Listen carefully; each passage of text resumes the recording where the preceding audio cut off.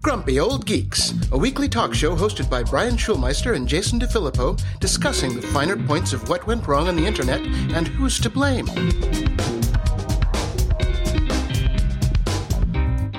Welcome to Grumpy Old Geeks. I'm Jason DeFilippo. And I'm a very exhausted Brian Schulmeister. Why are you so exhausted, Brian? Let's just say I'm not looking forward to summer vacation. I understand these things now.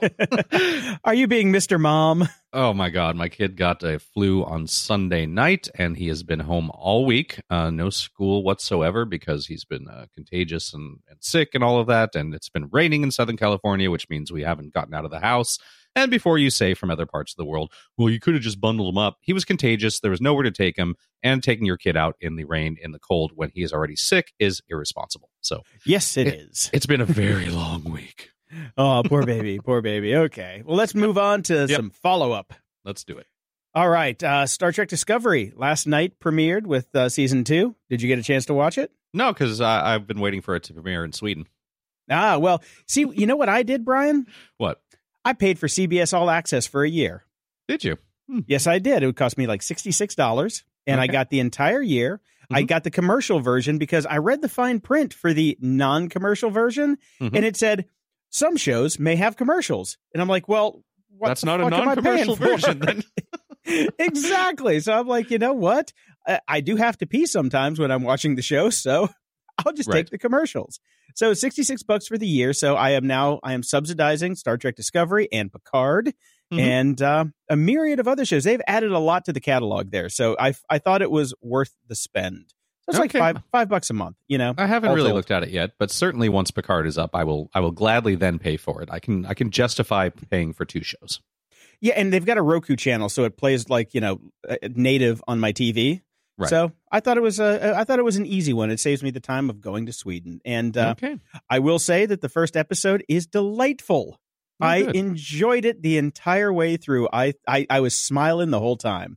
I wonder if this means I'll dislike it because we seem to have differing opinions on this Discovery so far. Probably, but I thoroughly enjoyed it. It was like I watched it at 11 o'clock last night because I'm like, I got to watch this for the show tomorrow. And I'm like, this is way past my bedtime because I usually go to bed at 9, and I was up till like midnight watching the show just so I could do this little bit. Right. And so I'm sleep deprived. I got 4 hours of sleep, but you know what? It was worth it because, man, I'm loving the new season. Awesome. Well, I'm going to definitely be checking it out shortly, hopefully over the weekend. A little bit of follow-up on the Eggman on Instagram that became the most popular, most liked photo on all of Instagram's history. Recode is asking the question, is having the most popular photo on Instagram worth anything? We're about to find out. And then they did an interview with a bunch of people that do ad sales on the internets. And basically, they're saying that this could be a $250,000 single ad run on this account that has only one other photo. Another advertising executive said it could sell for close to $1 million because the normal rules around how an influencer can charge per follower doesn't apply to a viral sensation like the Instagram egg. And I personally have not followed up on this, but I hope, boy, do I hope this is an old school internet person that isn't going to cash out and is just doing it to do it. I hope they cash out and retire and just get the hell off of Instagram. They're like, okay, we're done. We don't need to do this anymore. But what I did like in the article was there was one person that was the voice of sanity that says, every second that goes by, that opportunity is closing. So they need to, whatever they're going to do, they need to do it now. Fast. Yeah, do it fast because it's an egg. Nobody cares about an egg. There's no follow-up. So whatever they're going to do, they need to do it yesterday. Yep. And over at Wired, there's an article about Facebook's 10-year challenge. Is it just a harmless meme? And this comes back to what somebody posted in feedback last week saying, hey, maybe this is Facebook training their AI so they know, what we looked like 10 years ago and what we look like now, which is dumb. I got to say, that is I know what it's supposed to mean and all that. It's like, okay, you get 2 pictures, one 10 years, one now, and then the AI can train on how people age. They already know that. They have your pictures from 10 years ago. They probably have pictures from your baby shower from your mom so they can look in her womb and see what you look like. There's no reasonable expectation that this is a thing. I'm slightly with you on the this is a tinfoil hat thing. I did read, there's a lot of articles. So about many. this, shocking. But some good points did come out of it. The main point being, Well, this does kind of make sense for them in terms of it's getting a very simple, easy data set that you can track with a hashtag, as opposed to having to actually use some real people to go through and figure out the dates on certain things, because you can't just take a photo that was posted 10 years ago and automatically know that that's from 10 years ago. It could have been an older one, or you know what I mean? So the only argument that I saw for this being a thing that maybe Facebook kind of crassly started themselves or whatever is the fact that it's the ease of the data collection. This is making it super easy for anybody to do. And the real worry is it's not just Facebook, because if it's public, anybody can troll this stuff, and anybody's facial recognition thing can get kicked up a notch here. Yeah, I just don't see it. I think this is an accidental meme. You know, I honestly think it's just a viral thing that happened. It's but the other article that I saw, or the other point that I saw, and I don't even remember which article said it in, is the one upshot of this is people are starting to ask questions, and people are starting to look at things critically and going, "Am I giving away something here? Do I trust these people here?" And that's what's actually starting to happen with this. So that's a good thing. Okay, if you say so. I just don't see it personally. I really don't. I think I think this is just, you know, people like us who figured some things out and wanted to write some articles and get some page views. Honestly, I agree that that's what it is too. But again, the idea that people are actually starting to wonder what's going on is a good thing, instead of just blindly trusting social media. No, I'm cool with that. I'm totally cool with that. Yeah, the smarter you are, knowing is half the battle. All that shit. G.I. Joe, G.I. Jane, whatever. Now, Microsoft is pledging $500 million to tackle the housing crisis in Seattle, which is an interesting thing, which I'm good with. Except for the fact that they're not like giving the money away. They're giving it as loans. Some are like subprime loans, so, you know, below the normal rate, just to boost construction costs, and the rest are going to be at regular rate. So they're not really doing much besides being a bank, you know, which I thought was kind of lame. I'm like, can you just give away the money? Yeah, but you've got all the money in the world, but okay. At least they're doing something. In you know, reading all the different articles about this, I understand what they're trying to do. They're like, okay, we could spend $500 million and come up with, like, you know, maybe 1,100 units. But if we, you know, help the construction guys build new housing developments and help them jumpstart. So if they get a loan from us, that will give other people the chance to give them more credit to build these buildings and then sell it. So they're looking at, you know, tens of thousands of units versus, you know, a small amount just for buying them outright. A long-term plan as opposed to a quick and easy fix. Exactly. So I think it's very smart. You know, I was on the fence when I first read it, and then I'm like, oh, that's kind of douchey. But then I'm like, okay, I read the rationale behind it, and I'm like, it's extremely smart. Those people at Microsoft, apparently they got brains. Who'd have thunk it? Been around for a while. No. So who in San Francisco is going to take up the mantle for this too? Because they've been fighting about that tax that nobody wants to pay for the homeless and building low income housing. Not just San Francisco, I would say anywhere with these tech corridors. Silicon Beach needs it here in Venice and Santa Monica. There's no doubt about it. Rents are through the roof. There is no low-income housing. There are tons of homeless people living here, and there's tons of money. Yeah. The problem with, well, actually, it's the same problem in San Francisco, is you have a very limited amount of real estate. So you got to go up. You have to go up. And San Francisco's already used to going up. They've got tons of high rises. But, I mean, this was something we talked about in San Francisco not too long ago. That's why I brought it up. And hopefully somebody will, you know, say, hey, that's actually a pretty good idea. Let's jump on that. So maybe the guys at Stripe, who were so against that big tax because they got screwed on that deal, will throw in their hat and say, hey, can we just roll back that tax and not make it, you know, the way it is right now? And we'll give you some money as loans, and then we'll figure it all out. Maybe maybe it's a leveraging point for them that they can go forward with. Right. We'll see. So, and YouTube is banning dangerous prank videos after the Bird Box fiascos. I love this. This. So I have questions. Okay. Hit me. Well, let me explain it first. Okay. So what they're saying is, okay, we know that you guys love challenges and pranks and you put them on YouTube and it's fantastic. Okay. But some of them are dangerous, like this stupid Bird Box prank that everybody's doing, the Bird Box challenge, which we've seen people crash cars. I saw a guy get a tattoo this morning. It is so stupid. But what they're doing is saying, okay, well, challenges that have a risk of injury or death being a major thing, they're going to start pulling them. Mhm. Right? Right. Now, I'm like, okay, that's great. But if you can funnel your filters and your AI at stupid bird box things, why can't you do that with hate speech and all of the other things you're supposed to be filtering for that you can't seem to get your shit together with? That's the thing that gets me. Yeah, well, okay. My two main points about this is the first is this just AI, or are they actually going to have to ramp up real people looking at stuff to determine what is what? Right? They're looking What at tags. Is this? It's They're just tags. looking at tags, which means next to nothing because it's very easy to get around that, obviously. So you're not really increasing the amount of people looking at things. You're just kind of catch as catch can as it goes. And the second point that I make here is, isn't this explicitly admitting that you're no longer a platform? No, I mean they've been filtering content for years. I know, but it's time to step up now. YouTube, get rid of the hate speech. Mm-hmm. Yep, get rid of all the other stuff on there that we all know is on there and is actually making you money. You can do it. It's such a ridiculously hard problem, though. Thinking about how much video gets uploaded per minute. It's like 24 hours per minute gets uploaded, which is insane. Yeah. So they have to have algorithmic machine learning AI to help figure this out. But if they can just say, I mean, honestly, all this is going to be, they're looking at hashtags. That's all they're going to end up doing. If it says hashtag Bird Box Challenge, it's going to get pulled. Pretty much. That's about it. Yep.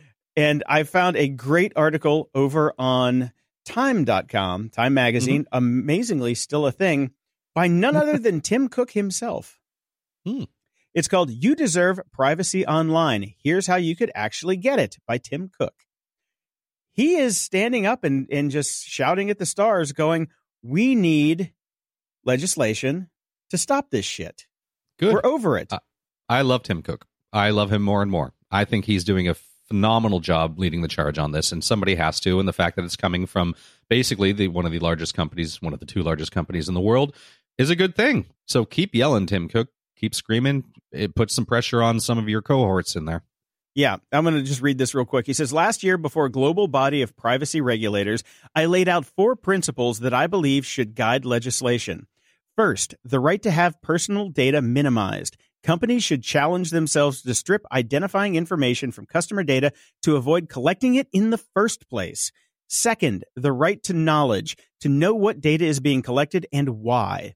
Third, the right to access. Companies should make it easy for you to access, correct, and delete your personal data. And fourth, the right to data security, without which trust is impossible. You go, Tim.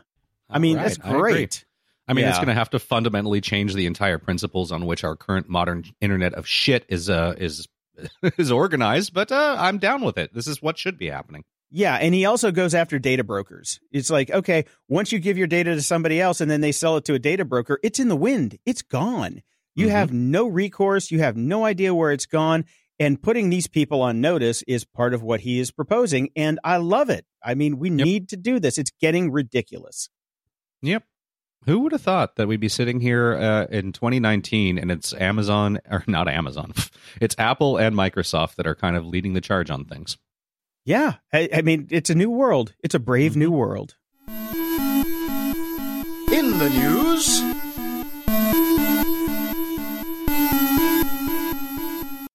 Germany. They're so quick to make things illegal, and it's so wonderful. They have made the Amazon Dash buttons illegal. And the argument in this article is so should you, because they're ridiculous. Amazon Dash buttons have been ruled illegal in Germany for violating consumer protection legislation, according to Reuters. I think that's Reuters. Yes, Reuters. Reports Reuters. For the uninitiated, the buttons allow customers to order products like laundry detergent with just the push of a button, which is a Wi-Fi connected device you can buy from Amazon for $4.99. So they get your $5, you put a button somewhere, you press the button, and it just reorders products for you. It's attached to a specific product, and that's that. I feel like a rat in a maze with one of those. If I had that in my, that's one of the reasons I never bought one. I'm like, the rat presses the button for the cocaine pellet. The rat presses the button for the cocaine pellet. That's all it is. I need my Tide Pods. Where's my Tide Pods? Give me some more Tide Pods. Exactly. So, we all thought it was kind of an April Fool's joke when they first announced it, but no, it's real, and they've sold quite a few of them. But the court is basically saying that you do not have price information. You don't know how much Amazon is selling that Tide for when you agree to buy it, when you hit the button, and that's illegal. So you can't have these buttons anymore. Bye-bye. So what Tide, or not Tide, I'm stuck on Tide Pods. What Amazon needs to do is put a little LCD readout on there and show the price. That's it. And actually, they shouldn't even just be able to show the price. They should show if it's changed since the last time you ordered. That would be the correct way to do it. That's actually pretty good. I don't know that would be a bigger that would mean a bigger LCD screen, which means the Tide or the Amazon Dash buttons. I'm stuck on the Tide Pod thing. I don't know why you get it out of my head. There'd be $10, instead of $5. But the great thing about, I think most of these Amazon Dash buttons are bought by hackers who buy them and then just, take them apart and then reprogram them to do different things around their house, because there are a ton of cool tutorials out there of what you can do with these Dash buttons, because they're pretty neat. Yeah, I agree. Tidal. I'm still maybe that's why I'm stuck on Tide, because I knew the next story was Tidal. Tidal is actually being investigated in Norway for their bogus stream numbers. Remember when we said that all internet statistics are bullshit? Exactly. So they're accused of inflating their overall subscriber numbers from 350,000 to 1 million, but also like the numbers for the actual amount of streams that were pushed out for Beyonce and Kanye. The math doesn't add up. As Judge Judy would say, it doesn't have the ring of truth. Every subscriber to Tidal would have to have listened to all of those songs like on a loop for 26 hours to get the numbers that they're saying. So, yeah, Jay-Z, you might be in a little hot water up there in Norway. Wow. It's like a Ponzi scheme for rich musicians. Yeah. I love this, though. Norway's National Authority for Investigation and Prosecution of Economic and Environmental Crime. That's a thing in Norway. I wish it was a thing here. I know. Wouldn't that be nice? It would be so nice. Oh, wait. We don't have a government right now, so we're not even going to get anywhere close to that. That is true. Well, in unsurprising news, Netflix is raising prices across all of its tiers. The streaming plans are going up between 13 and 18%, making its largest price hike to date. The lowest $8 tier will now cost $9, while the $11 and $14 plans will go up to $13 and $16 a month each. I don't know why anybody is surprised about this, because they haven't really raised their prices since they started spending billions, and yes, that's billions with a B, on actual content. Yeah, like 6 or 7 billion a year on content. Yeah. So I have no problem with this. I'm fine with paying it. As long as Netflix keeps up the content. And they are. So they're creating all their own right now. If this was, if they were still just stuck in we're licensing content from other people and we're battling with Hulu and Netflix has next to nothing, then I would stop paying for it. But they've still got a lot of great content coming in, so they can afford that. And I'm okay paying $14 or $16 or whatever per month for the amount of stuff that I'm actually watching on Netflix as opposed to CBS All Access.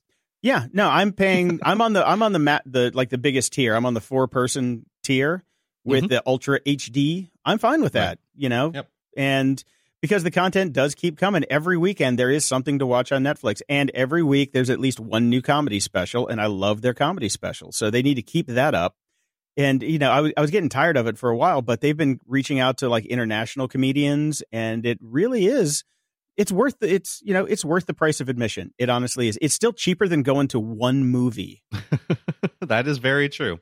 Honestly, think about that. Yeah. I'm going to go see Glass this weekend, and it is going to cost me more than my entire month of Netflix to go see Glass.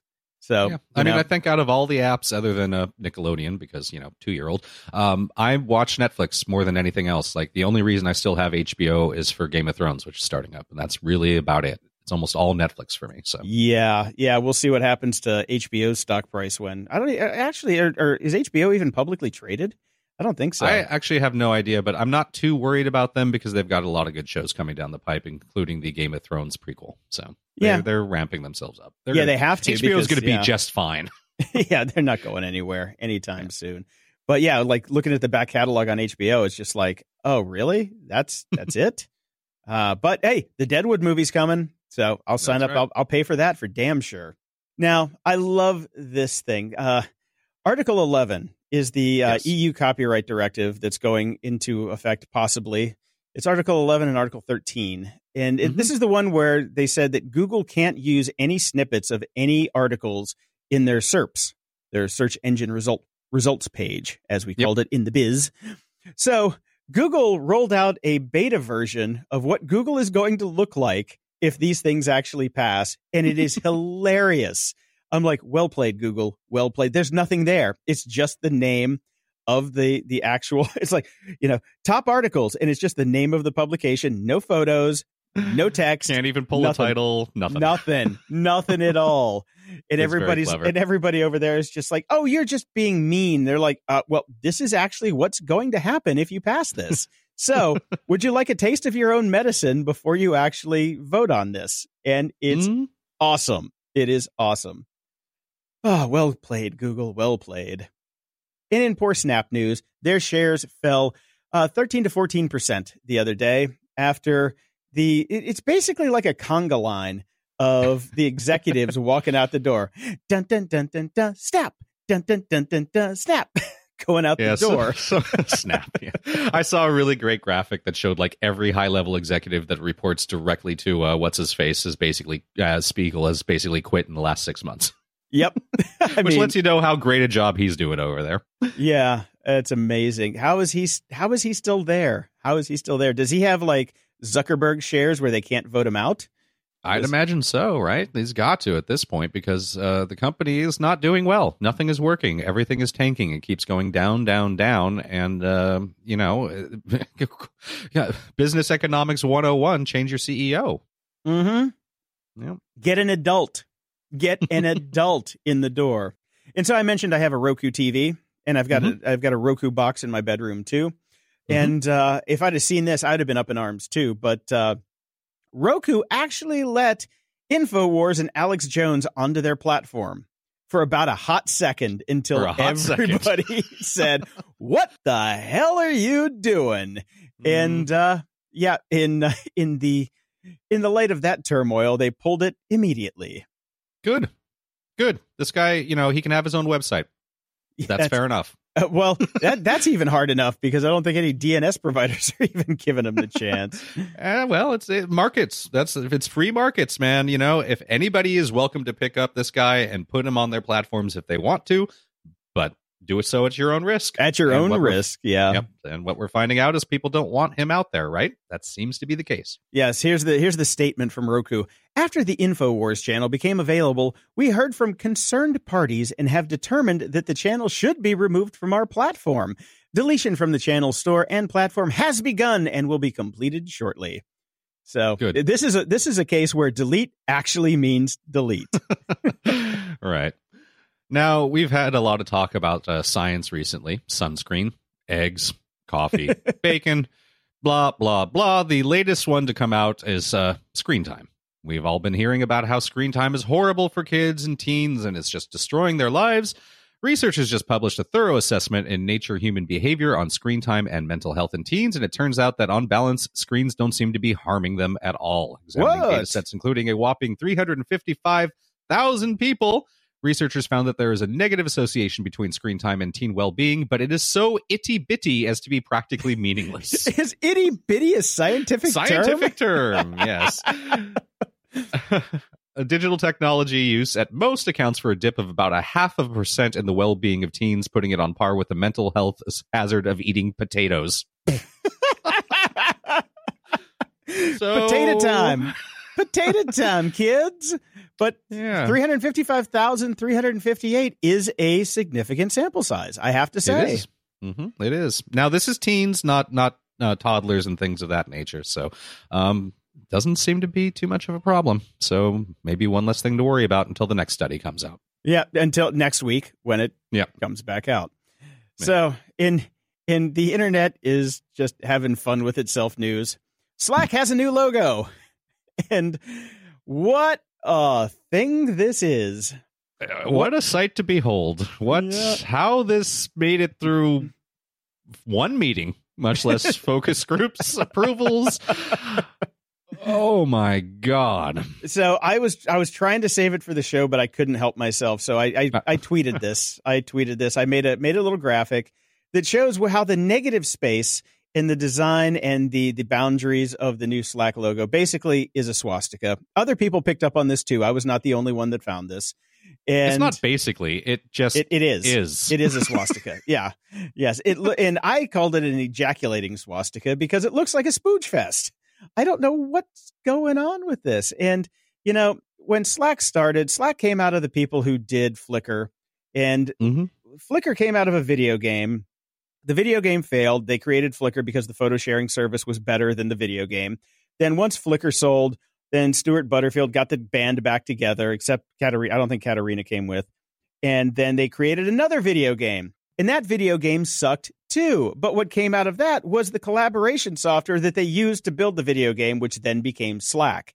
Now, my friend Daniel Burka was with those guys because he's an awesome Canadian designer. And I love that guy. But he left. He took his money and ran. He was the smart one. He's been traveling the world. He's like, fuck it, I'm out, you know?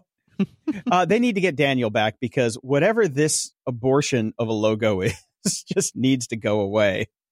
I mean, when you tweeted it and I saw it, and then, you know, obviously the app updated on my phone and I got the new logo. Thankfully, it has not updated on my Mac yet, so I'm still looking at the wonderful old Slack logo that doesn't have any neo-Nazi incriminations whatsoever or spooge. Jesus, I really speechless. Exactly. I don't know how this got through a single damn meeting. Who the hell designed this? It's updated on my Mac, and I have to look at it. And it's got a purple background. And it's just this little noisy thing at the bottom. And all I see is Hitler. All I see is Hitler. All I see is Hitler. Show title. So we'll see how this is going to play out, because basically everybody on the planet is just like, what the what? So, yes, my ejaculating swastika. Go check out my Twitter feed at twitter.com/jpdef if you want to follow that. But I'm gobsmacked, utterly gobsmacked. This episode is sponsored by Molekule. Imagine if your phone was the same as it was in the 1940s. This is exactly when the technology you're using to clean your air was developed. The last major innovation in air purification was in the 1940s with the invention of the HEPA filter during the Second World War. Molekule introduces a breakthrough science that is finally capable of destroying air pollutants at a molecular level. Molekule's PECO technology goes beyond HEPA filtration to not just capture, but completely destroy the full spectrum of indoor pollutants, including those 1,000 times smaller than a HEPA filter can trap. Molekule makes a meaningful impact for asthma and allergy sufferers. In a study of 49 allergy sufferers presented at the American College of Asthma, Allergy, and Immunology, Molekule's technology provided dramatic, statistically significant, sustained symptom reduction within a week of use. The results have transformed lifelong allergy and asthma sufferers' lives, and one customer even said that she was able to breathe through her nose for the first time in 15 years.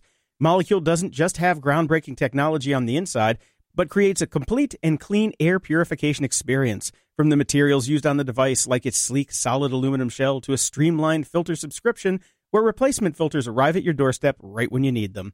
Molekule ensures breathing clean air is easy and seamless. Breathing clean air transforms the way you sleep, particularly for those who are asthmatic or allergy sufferers. Since we're not immune to the air around us while we sleep, we're still susceptible to the allergens and pollutants in the environment. With Molekule, customers have reported feeling energized after the best sleep they've had in years.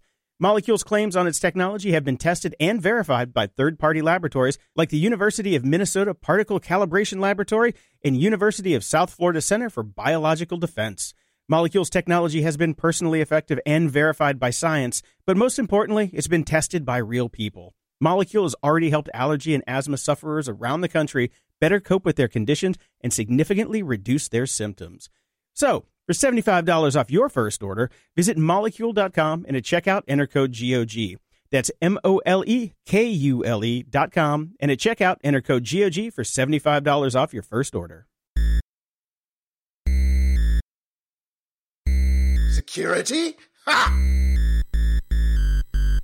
We're back this week with Joe Carrigan, Senior Security Engineer with the Johns Hopkins University Information Security Institute, sitting in for Dave Bittner, who's going to go get his little toothy fixed because he got a cavity. Joe and Dave co-host the Hacking Humans podcast, where they take on social engineering. Hello, Joe. Hi, Jason. How are you? I'm doing fantastic. So I got a little bit of follow-up from last week. We talked about what kind of camera that you can have in your home, a security camera, that you can upload your data to that is not in a proprietary cloud. And it dawned on me that I have a system that I bought from Amcrest. These are Pro HD cameras. They're 1080p. I have 4 of them, and then I have a garage like a static mounted outdoor camera. And you can put SD cards in them, but it also, you can do things like upload to your NAS, like my Synology. I forgot, I actually have licenses to upload the video from those cameras straight to my Synology. So it comes with a nice interface. You can actually FTP. Yeah, I saw that. You can FTP the files to a remote location. Yeah, I'm just hoping it's SFTP and not just regular FTP, because that would be kind of scary. Yes. Like, who uses FTP anymore? But there are a bunch of different options. But yeah, these cameras are pretty robust when it comes to being able to use your video feeds as you like. Right. And I like that part. What I like about it is, even if you do use the cloud service, if you check out their privacy policy, they say how we use your information. It says we use your personal and device information solely for the purpose of delivering services to you. And when it comes to who owns your information, they're very clear on the fact that you own the information and you can delete it at any time. Yeah, you put this in the show notes, and I went and looked at it, and this is one of the best privacy policies I've ever seen. It is so crisp and clear and easy to read for humans, not lawyers, because lawyers aren't human. Yeah, it's very nice. I like it a lot. Yeah, and the thing about these cameras, they're really good cameras. You know, I got the pan and tilt one, so I can hang them and go in with my web interface or my iPhone interface and pan around and do it. Their cloud service is god-awful. It's got one of the worst interfaces I've ever seen, and it's really slow. So I paid for it for about a year.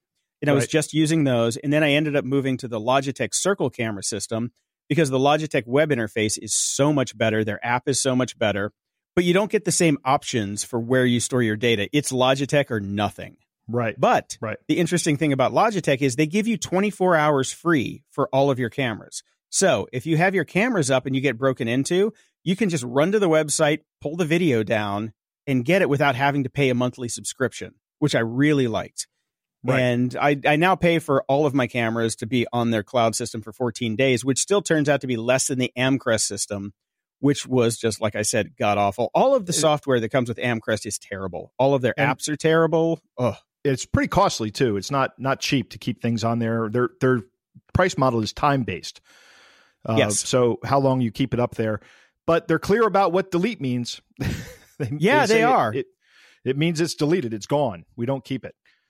Yeah, I'm gonna put these up in my house, in my studio, and everything as a backup, because the fact that it does have SD cards in it, and you can just throw in a little micro SD card, like a 64 gig micro SD card, which you can get for like $40 now, in all of those, and that will give you like 2 weeks worth of video, and then it will just auto cycle through and delete the old stuff.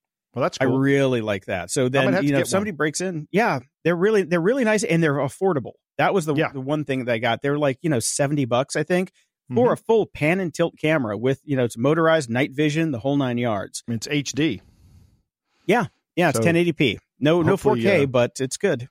Hopefully the video is useful in the event that you need to turn it over to law enforcement. A lot of times the video is not useful because you can't really make out who it is. So you hand it to law enforcement, they're like, I can't use this. Yeah, I haven't found a really good 4K one, which is what I really want for like the outside of my house, so I can get license plates. License plates are what I really want when people try and break into things like, my roommate's car multiple times. Yeah. That's the really hard part. I've got a Logitech Circle 2 outside my garage right now, and it does give you good video, but you still can't make out the license plate with night vision. And that part kind of sucks. And you think you'd be able to get that with a 4K camera? I'd hope so. Yeah. I'd hope so. Or maybe I'll just like stick a license plate reader in the bushes. Yeah, do that. That would be better. They have these automatic license plate readers that law enforcement carry around with them everywhere now to track where we are, right? To track our locations. Track everybody else. I want to track everybody else that comes down my street. Yeah, maybe you can get a hold of one of those and just plug it in and log all the license plates that go by. Our workaround without having to be able to do the license plate reader was these Logitech cameras that I have are USB powered. So you plug them into a USB brick that then you plug into the wall, but they work on power bricks. So I took a Logitech Circle 1 camera and put it on the dashboard and plugged it into an Anker power brick every night and would just leave it on the dashboard. So if somebody broke in, the Then you video. have the video. Exactly, because the Right. video is pumped into my Eero system, which has enough like mesh network in the neighborhood here where I can, Right. I've got enough distance to the cars. So I'm getting video from the camera all night long. So if somebody broke in, I would at least get their panicked face when they looked up and saw the camera. Even if they That's stole great. the camera, it wouldn't matter Yeah, because I you would got the still video. have them. Yeah. Yeah, and those cameras are like $100. So it's well worth it just to get that video. I mean, I could make some good YouTube money on that. Right. Seriously. So let's talk about the news of the week here. Alrighty, what do we got? This Collection 1 data breach that everybody's talking about, the 773 million record big dump. This is from Troy Hunt. He found this up on some drop site and downloaded it and started going through it, and then normalized it to some extent. Took out all the duplicates and produced this. Or he has this. He hasn't really shared what he has. What he's sharing is the hashes of all the passwords that he's collected over time. Right. There are emails associated with these passwords that are broken. So if you are a hacker, if you were a malicious actor, you could take the email and the broken passwords and hope that people were reusing their passwords and start trying to log into different services with these usernames and passwords or emails and passwords. Yep. That's kind of the gist of it. And he put it into Have I Been Pwned, of course, which is what he does. I love that site. Great service that he does. Oh, yes. Fantastic. Yep. So yeah, Krebs on Security came out this morning saying that this is an old dump, not a new thing, and it's part of a whole host of breaches that you can buy pretty cheaply. Right.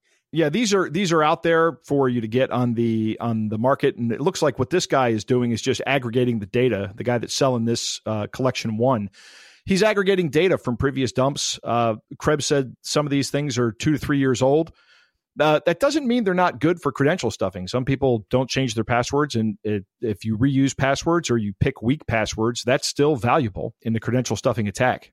Oh, definitely. Yeah, no, it's still valuable data, but it's not a new thing. It's like This guy is just going around getting all the breaches off the dark web and putting them together and just packaging them up. He's like, he's a curator. He's basically a very evil curator. He's a value-added reseller. Exactly. His value is I've saved you the trouble of having to go out and find all these things yourself. Yes. And I love, there's a little graphic on Krebs where he talks about how everything basically comes back to email. Right. If your email is hacked, then basically you've just, you lost the farm. Yep. That's kind of it. Absolutely. And that's another case to be made for using a password manager, which we have been saying for 6 years. Right. So if you haven't done that yet, come on. That's one of my points of evangelism. Get on the password manager train. It doesn't matter what you use, just use it. Yep, use it. Don't reuse passwords. Right. And also, when you can, please, pretty please, with sugar on top, use 2-factor. Yes, absolutely. That will mitigate a lot of this because I put in my passwords that my old passwords that I used to use before I found 1Password. I found religion, and a lot of them were in the database. And I'm like, okay, that's good. So then I went into 1Password and I searched for all the times where I still use that password. And fortunately, because I'm a nerd and I don't have much to do on the weekends, 0. Excellent. 0 showed up. Yeah. Very good. I love that part. That's excellent. Yeah. That's good work. And if you use 1Password, they have a feature called Watchtower that actually pulls from the Have I Been Pwned database and shows you all of the accounts that you have that were, or not even were, but possibly could have been affected by any breach that has come out. It's like this data might have been. So the Watchtower service searches the Pwned password database and lets you know if your passwords appear in the database, which means you shouldn't be using them. Because when someone gets a password hash, the first thing they're going to use is a password list. And now they're probably going to use this list. And they're going to find it fairly quickly, regardless of how secure the hashing algorithm is. Yeah, definitely. I mean, if you know anybody that's still using MD5, take them out back behind the woodshed and shoot them, please. Yes, do something mean. Yeah, I would say kill their cat, but that's not fair to the cat. Yeah, but, that's right. The cat didn't do anything. No. But yeah, so all in all, it's kind of a tempest in a teapot because everybody's thinking that it's this huge thing. Yeah, it's not new information. It's just you can see how aggregating information can become apparently more dangerous. Right. And I'm looking at this screenshot he has, and Collection 1 was 87 gig. Collection 2 is 526 gig. Much bigger. So much bigger. And, bigger doesn't always mean better, but you don't know which actual breaches are in those collections. I'm almost tempted to just go shell out the money and buy them just so I can take a look at them. But I don't know if that's illegal since I'm not a security researcher. Would that be considered illegal? I don't know. I'm not a lawyer. That's a very good question. Yeah, I don't know. I mean, I'm using it for news gathering purposes, but I don't know if in a court of law I could call this show news. I think you could call it news in a court of law. Yeah, I think you'd be protected under the First Amendment. And this information is available publicly to anybody that's willing to pay for it. As long as I don't reshare it. Yeah, if I don't reshare it or actually use it, so I wouldn't be under the Computer Fraud and Abuse Act. Yeah, I don't know. I would definitely talk to an attorney before going out and buying that. Yeah, that's true. Except I can't afford an I can afford the breach, but I can't afford an attorney. Right. That's therein lies the rub. So anyway, everybody, don't be too worried about this, but definitely get your password manager on and change your passwords if you use the same password everywhere. Absolutely. And don't do that. Don't use the same password anywhere. That's just asking for everything to go south on you. It's a terrible idea. Yep. All right, moving on. What you got? Oklahoma, not okay. Okay. The Oklahoma Securities Commission had left a 3 terabyte cache of data exposed and unprotected on the internet. And this information included 7 years of FBI investigations in the state. Oh, my God. Isn't that fantastic? 3 terabytes. Right. Was this an unsecured AWS bucket? I think it was inside because the story from the Oklahoma state government is that there was a firewall configuration or an installation of a firewall that wasn't configured properly. And the researcher who found it after it had been on Shodan for a week. So, oh my God. I think it's safe to say that any of that information has now been breached out to somebody. I'm sure somebody else has it. The researcher probably wasn't the first one to find it. Yeah, that's crazy. Because I met Dan Tentler up in Canada when we went to the Fireside Conference, and he was he's a Shodan master, right? And he's like, I can scan the entire internet in about 2 hours now with the computing power I have, just doing port scans and things like that. And then he went into his Shodan spiel, and there's just so much you can do with Shodan. I want to meet the guys that built that because, man, that is a useful tool. It is fascinating, isn't it? Yeah, it is. I really want to dig into it when I have the time, but I fear that I'm going to go down the rabbit hole when I go and dig into Shodan because that is really my jam. Yeah, you'll get distracted by anything on that site and go, ooh, let's look at this. Let's look at this. It's an amazing site. You should go look at it and play with it a little bit and just see what's out there.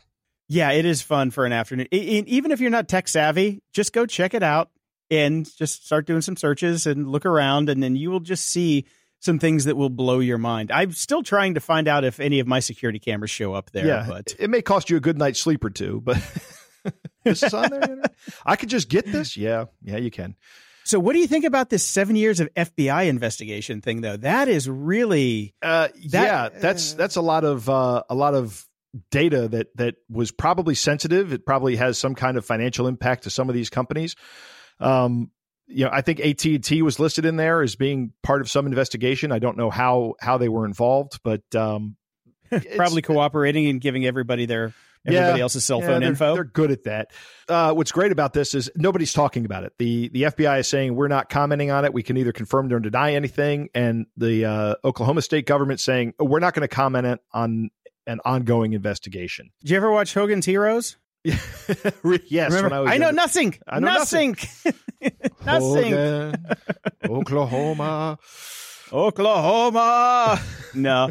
I'm just wondering who has this data. Like, even this one researcher found it, but somebody else has to have Somebody else has it. I'll almost guarantee you. Yeah. If it was on Shodan, somebody else got it. Because there's so many people trolling that site all the time looking for things just like this. Exactly. So I really want to see that FBI file. Really want to see that FBI file. And in big news, I don't know how this is going to play out, but a judge ruled that feds can't force you to unlock your phone with your finger or your face. Yeah, I heard Ben Yellen talking about this on the Cyberwire. Yeah.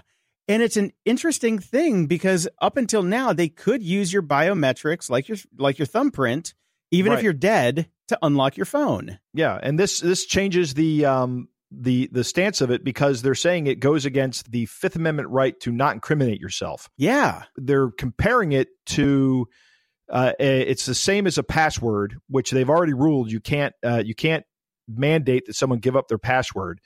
And even though your face or your biometric stuff can be used in other ways, since you're using this as essentially your password, this court has ruled that you can't be forced to do that. You can't be compelled to essentially testify against yourself. They're saying it's the same as giving up your password. And cops everywhere are rolling over in their grave with this one. Right. Because, man, that takes away so much investigative power from them. Yeah, that's going to be what they say. I don't know that I agree with that. Oh, I don't either, but that's what they're going to say. Right. Yeah. You go back to the case of the San Bernardino shooters where the law enforcement there, I think it was the FBI, was trying to get their phone unlocked and Apple wouldn't help them. And then when they got the phone unlocked, there was nothing of value in there because the phone that had the valuable information was the one they destroyed. So I think this is a good ruling. Honestly, I agree. I like I'm it. with it. I like it a lot. Anytime that a court rules on the side of privacy, I'm happy with that. Absolutely. Absolutely. Now, since we don't have a government right now, Right. things are kind of going cattywampus. And I found this over at TechCrunch. Yeah. And it's a list of all the federal websites that run on HTTPS who have security certificates that are going to expire soon. Yep. And since nobody is home to call up the registrar and redo that certificate, oh my God, I cannot believe this. This to me seems like an essential operation, doesn't it? Yeah, this should be covered. Right. It should be covered. It absolutely should be covered. But for some reason, somebody doesn't view this as an essential operation of government, and they're just letting it go. They should not be doing this. Hey, but we can get burgers for a sports team, but we can't get security certificates. Right. For Yeah. Well, I'm looking here. IRSauctions.gov, IRSsales.gov, malwareinvestigator.gov, which is the FBI's malware analysis site. You'd think that those guys should be able to get their certificate updated. They would be prioritizing this as an essential piece of duty. Last week I was on the CyberWire podcast with Dave, and I wanted to look at the new NIST standard for passwords, but the NIST page just says we're shut down. Oh, you got to be kidding me. And that's it. That's all they said. Yep. I mean, why would you shut down? It's not like you're paying GoDaddy like $5.99 a month. You have your servers. They should be up. They should have been paid for in advance. Why would you take down a website during the shutdown? It makes no sense at all. This stuff is already paid for. Yeah, it's not the actual NIST page. It's the because the NIST page is up and running right now, but the page that had the standard on it. So I sent you the link to the NIST page that I was talking about earlier. It's where you download the standard, and it says right on it that due to the fact that the federal government is currently shut down, the website pages.nist.gov will be unavailable until further notice. Wow. Because, web pages cost so much money to actually serve. Right. So, there's nobody there, but there is a computer serving this page out, and but it's not giving you the standard on the passwords, which was actually a pretty good update to the standards, I think. Yeah, that standard changed because they had before, like, you have to change your password every 90 days. That was removed, wasn't it? Yeah, it was. And a couple different things. Yeah, it was. First off, that's probably the biggest thing, that you should not compel people to change their passwords frequently, because that causes them to pick weak passwords. There's a lot of research that points to that.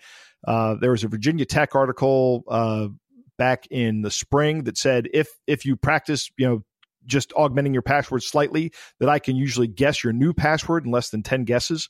So the suggestion that you don't force people to change their passwords is born out of the fact that if you do force them to change their passwords, they're going to take the easy way out and pick a password that's very similar to the last one. Yeah, they're just going to change one number or one letter, or just add in like a different like control character at the end. And it's essentially like not changing your password. Yeah. Yeah, that's great. That doesn't mean that individuals shouldn't change their password. If you have a policy of changing your password on, a semi-annual or annual or even quarterly basis, then you're going to be better protected against the unknown breach than someone who doesn't. And moving on, over at Wired, they have a great story about the millions of dollars that Silicon Valley spends on security services for executives and CEOs and all of the high-level people that you definitely sometimes want to go out and kill. Yeah. Mark Zuckerberg. It's interesting. I think that that there's a direct relationship between how much the CEO is hated and how much money they have to spend on him. For example, Apple only spends $300,000 on Tim Cook, but Facebook spends $7 million on Mark Zuckerberg. And it's expected to spend $10 million next year on Zuckerberg. And Larry Ellison is only $1.6 million. Ah, man, that's. I think in the old days, I think if you adjust that for inflation back in the old days, he probably spent a lot more because everybody hated Larry Ellison back in the day. Yeah. I was about to say, I don't think they're spending enough on Larry Ellison. Yeah. No, he's I'm being facetious. Of course, he's a weirdo. Yeah. He's a weirdo. And now that he's on the board of Tesla, I can see them even upping that even more. Yeah. But I wonder how that's going to go. Yeah, and they got $600,000 for Sundar Pichai, which is from Google. Yeah. Okay. Yep. $300,000 for Eric Schmidt. Who cares about Eric Schmidt? He left. Yeah. Why are they still spending money on him? He's writing crappy books now. Probably part of his separation deal. His golden Kevlar umbrella. Right. That's what he got. Golden Kevlar. So all in all, this is just it's a crazy thing. So if you see Zuckerberg on the street and you think about I'm going to go give him a piece of my mind. Yeah. I'm sorry, but he's surrounded by ex-Mossad agents right. who will basically break your bones. You will learn Krav Maga the hard way. Yeah. On the other end. Right. Yeah. That's a lot of money, but I guess if you're a high profile person like Mark Zuckerberg, and the truth of the matter is, with all the terrible things that Facebook has been outed for recently, I don't think this is a bad investment. I mean, his personal safety probably is a priority. I don't think Beyonce even spends that much. Yeah, but Beyonce is loved by people, and that's true. Kind of my point. I think Mark Zuckerberg is and even Sheryl Sandberg, who's second on this list with 2.6 million. They're both right now in constantly being targeted in the media for another problem with Facebook. Oh, look how Facebook is violating our privacy again. So that's why I think drives this. I wonder how much Alex Jones pays on security. I don't know. That guy, I don't understand that guy at all. I don't get him. Yeah.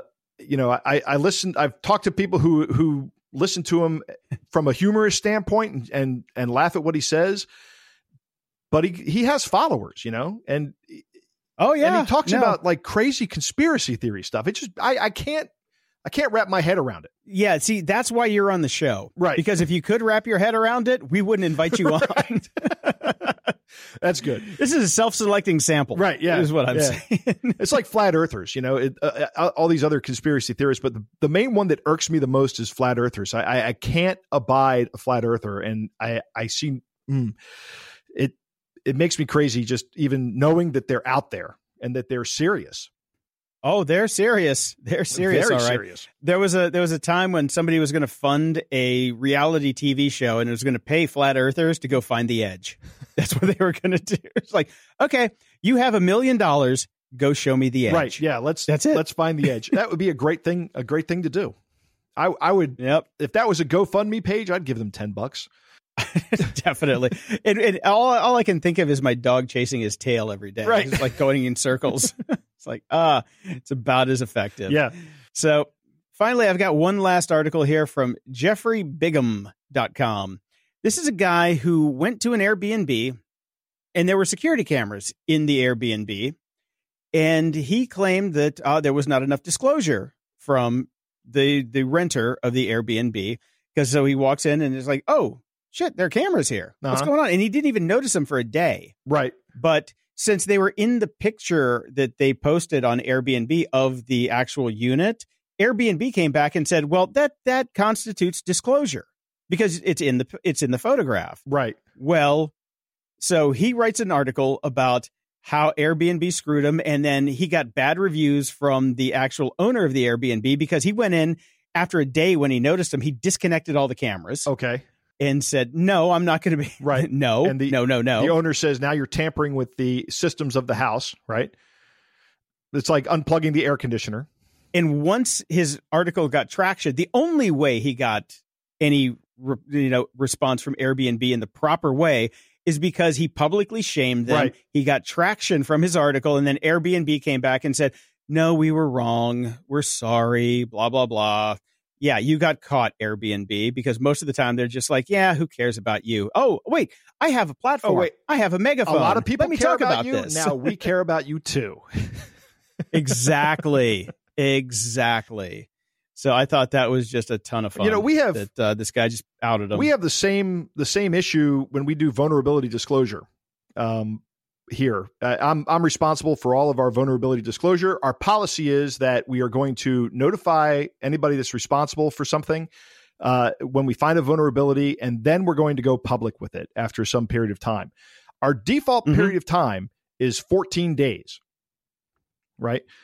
Oh, that's short. Very short, but there's a reason for that shortness.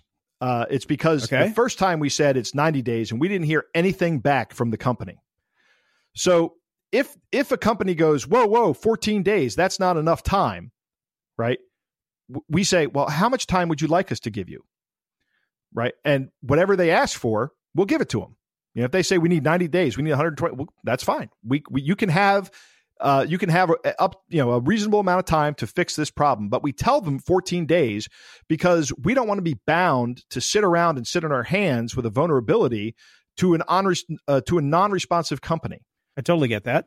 So this is the same kind of thing. Is this company comes in, I won't name the company we had this with, but I disclosed a bunch of vulnerabilities to them. And then the professor who was responsible for the research on the vulnerabilities was being interviewed by Bloomberg, and Bloomberg contacts the company and goes, Johns Hopkins says they can't get you to respond appropriately to vulnerability disclosures. And then we got their attention. And now that company has a bug bounty program that we actually worked with them to develop it. And now they have a defined process for submitting bug bounties.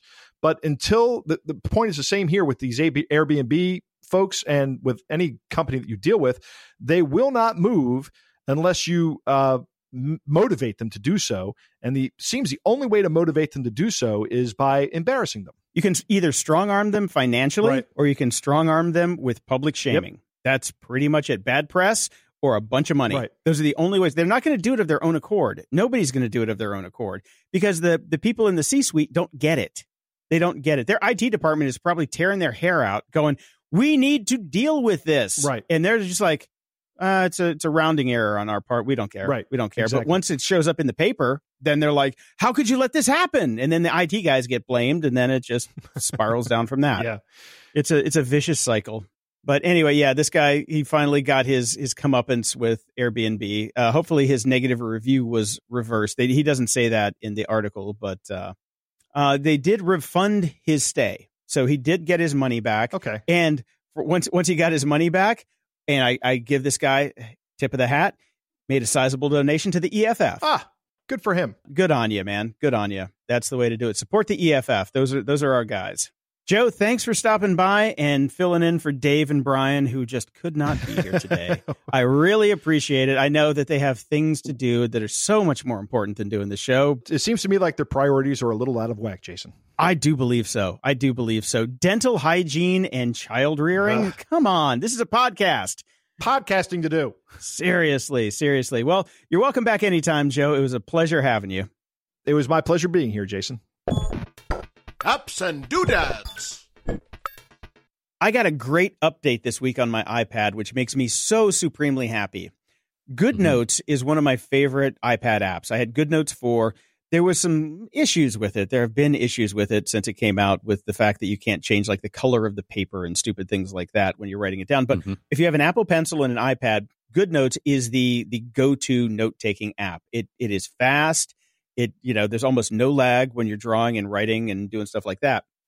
GoodNotes 5 came out, and I have to give these guys I give these guys the best kudos and credit in the world. If you're not a GoodNotes owner already, you can go buy GoodNotes 5 for $8. $8 is a steal for what this app does. But if you own GoodNotes 4, they figured out a way using bundles inside of the iTunes store that I can get GoodNotes 5 for a free upgrade. I got it for free. Yay. It's cool that somebody actually figured out how to do that. That's very nice. And that they did it. So I downloaded it. I tried it out. The thing about GoodNotes 5, I mean, there's tons of new stuff in here. Tons of new stuff. But the searching on handwriting is otherworldly good. My handwriting is terrible. I can attest to that. I picked up everything it picked up everything that I wrote down, and I was even just writing fast, even trying to fool it. It is so good that it just picked up every single word that I tried to search for afterwards. It's incredible. So if you're a note taker, if you like to write notes out longhand and don't want to carry around a pad and paper, GoodNotes is so cool, and it's got a bunch of other new features. It is even if you don't have it, $8 is a steal for this app. This should be a $50 app as far as I'm concerned. Right. It almost made me want to go out and get the new iPad just because I want my 12-inch iPad so bad, but I refrained because you bought a drone. Now I also have my privacy.com card linked to my Amazon account now, which has spending limits. So I could go turn it off and do all that stuff, but I'm sticking with the plan. I only have so much money I can spend on Amazon per month. And also on Apple and things like that. So I stayed away from the new iPad, even though it's killing me because I want it so damn bad. But yeah, if you're a note taker, GoodNotes 5 for the iPad, and it syncs with the iPhone all over iCloud, stuff like that. So you have your notes in both places. It is so awesome. Excellent. Now, I ran across a good article over on Recode. The future of voice assistants like Alexa and Siri isn't just in homes, it's in cars. The argument here is, of course, that cars are an even bigger market for voice assistants. Some 77 million U.S. adults use voice assistants in their cars at least monthly, compared with 45.7 million using them on smart speakers, according to a new survey from voice tech publication VoiceBot.ai. So voice tech has been around in cars since 2004, when IBM launched a voice-controlled navigation system in Hondas. Cars are arguably one of the best case uses for voice technology, since driving prohibits, and this is one of the things that kills me about society, because we know this is illegal, but everybody's doing it anyways, people from using touchscreens or their phones. So you can argue that voice assistants are already in your cars because they're on your phones, but you're not supposed to be using your phone. You're supposed to be driving. Yeah. So you need it built into the dash. And of course, what all the automakers have been doing so far is just putting touchscreens in the dash. No, you're not supposed to be doing that either. Yeah. You're supposed to be driving. So, everybody's kind of going, this is a huge market. Where are they? And speaking of that, where the hell is the Echo Auto that I've ordered, that I've pre-ordered, or I've signed up to be interested in? I've gotten not a single email about it, and I checked the page and it still says nothing. I saw an article early this week. I think 21 million people have signed up for the pre-release of the Echo Auto. I think they're overwhelmed. It's an absolute no-brainer. Every time I'm driving, even just like 5 minutes to go pick up my son from his school, I'm like, why don't I have this? Why can't I just say start playing some music or start playing a podcast? This is ridiculous that I don't have this here. I need this here more than I need it in my house. Okay, Louis C.K. wireless on a plane guy. It's like I want to be able to talk to my car like Kit. That's what I want. I want Kit. And I want it now, and why don't I have it? Because I'm so damn entitled. I want to be able to talk to my car. Yes. Yes, I do. And it's safer. By the way, I don't know if the guy who did the voice of Kit is still alive, but Amazon needs to be finding that guy right now, and that guy needs to be the voice of Echo Auto. By the way, why is that not an upsell for all of these voice devices? Because I remember back in the day, close your ears, millennials, this is old school stuff. When you would get GPS devices, you could buy and download voice packages like Darth Vader and things like that, and it was awesome. Why don't these devices have that? TomTom is the one that did the Darth Vader one. Yep. And every time you'd go off route, he would just say, "I find your lack of faith disturbing," which is worth the price of admission right there. It's the best. And I totally associate that with Hawaii because one of the first trips I took with my wife before she was my wife was to Hawaii. And we brought my navigation with me and it had the Darth Vader voice. So I remember driving around Kauai being told, you have lost your faith, blah, blah, blah. It was the best, and the breathing, and it was amazing. So you are missing out on a huge opportunity. You can afford the licensing. Get on it. Yeah. I mean, God, I would spend twice as much if Kit would be in my truck. That would be so awesome. Totally. So in moving on to smart things that we may or may not need, we knew this was going to come, but Nike has officially introduced its first self-lacing basketball shoes, the Adapt BB. Yes, straight out of Back to the Future, these new sneakers are designed to provide a truly customized fit for every basketball player, according to the company, and thanks to a power lacing system called Fit Adapt that can be adjusted manually with buttons on the shoes or with, of course, an app. You have an app for your shoes? Well, you do now. Oh, and of course, because of all this, you have to charge your shoes. So they come with a wireless charging mat because you now have to plug in your shoes along with everything else. So they have some really interesting technical reasons that why this may be of interest to really serious basketball players, but I doubt it. So no, I'm sorry, no. No, yeah. So there's that. And hat tip to friend of the show, Mike, who just sent me this morning. I actually am I wish this would have been around when I was a kid. Teens launch Uber Eats for condoms in bid to beat embarrassment. 3 teenagers are hoping to combat the embarrassment involved in buying condoms from a store. And now this is in New Zealand. Auckland 18-year-olds Jamie Martin, Harry Copeland, and Isaac Mercer have set up an online business that delivers the contraceptives right to people's doors. It's called Package. Clever. Very clever. It was sparked by conversations that highlighted young people's reluctance to buy condoms in person.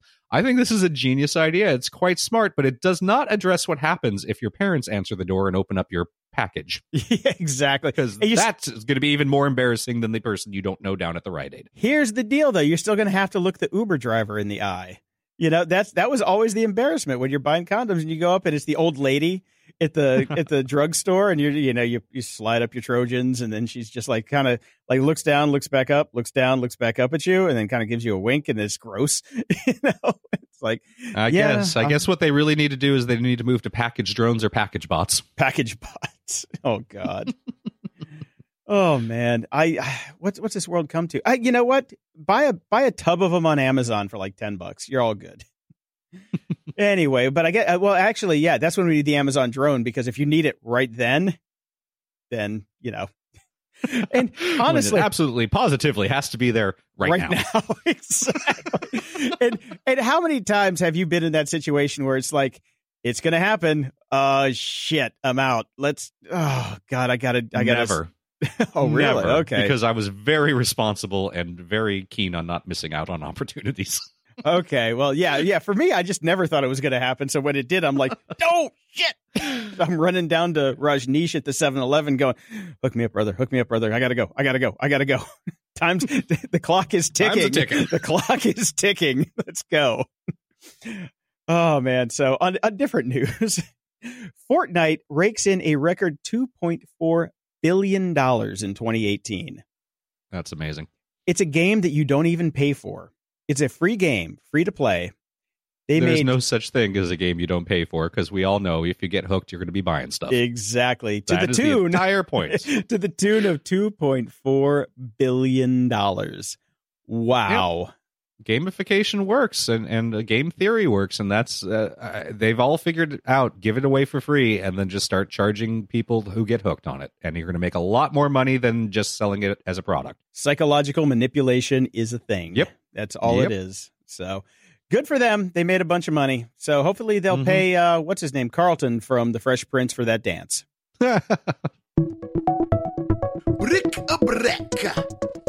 Some more cool science news. Life on nearby exoplanet Barnard Star B might be possible, according to astronomers. The chilly Barnard Star B is located 6 light years away from Earth, or roughly about the length of a White House press conference.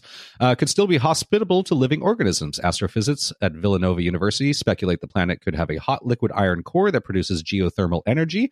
That warmth might support primitive life under the icy surface, just like Arthur C. Clarke's 2001. Oh, there you go. Speculated that it happened under Jupiter's moon Europa. Very cool. That is very cool. And just because you can do a thing doesn't mean you should. Japan's robot hotel lays off half the robots after they created more work for humans. Yes, that's didn't right. Work out, did it? Yeah, Japan's Henna hotel.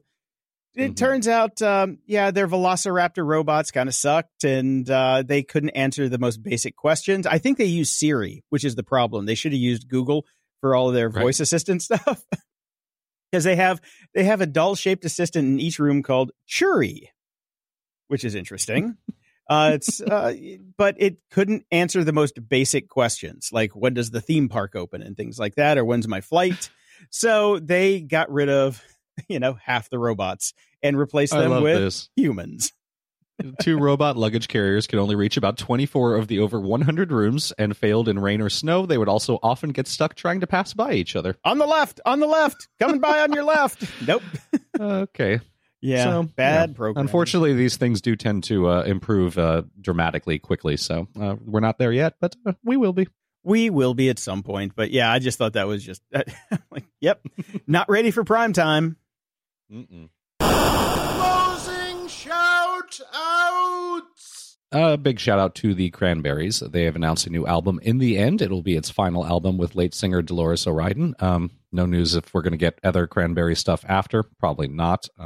It's 1 year to the date of her passing that they announced it. It will arrive April 26th via BGM. The 11 tracks were demoed prior to her death and with the blessing of her family, completed with the help of producer and longtime Cranberries collaborator Stephen Street, who also worked with the Smiths.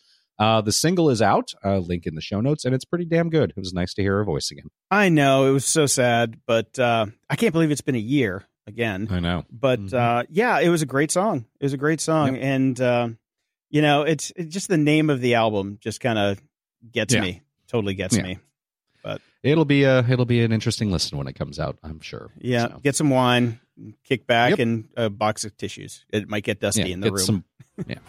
Until next time, I'm Brian Schulmeister. And I'm Jason DeFilippo. Thanks for listening to Grumpy Old Geeks. To support the show and keep us on the air, go to patreon.com/GOG. Toss us $1 a month and we'll love you forever. If you'd like to give a one-time or recurring donation, go to GOG.show and click the PayPal button in the sidebar. We'd also like it if you're listening on Overcast to press that little star button next to the episode. That really helps us out. Show notes for this episode are at GOG.show/313. From there, you can find links to old episodes, leave feedback, ask questions, and get links to stuff we like. Stay grumpy.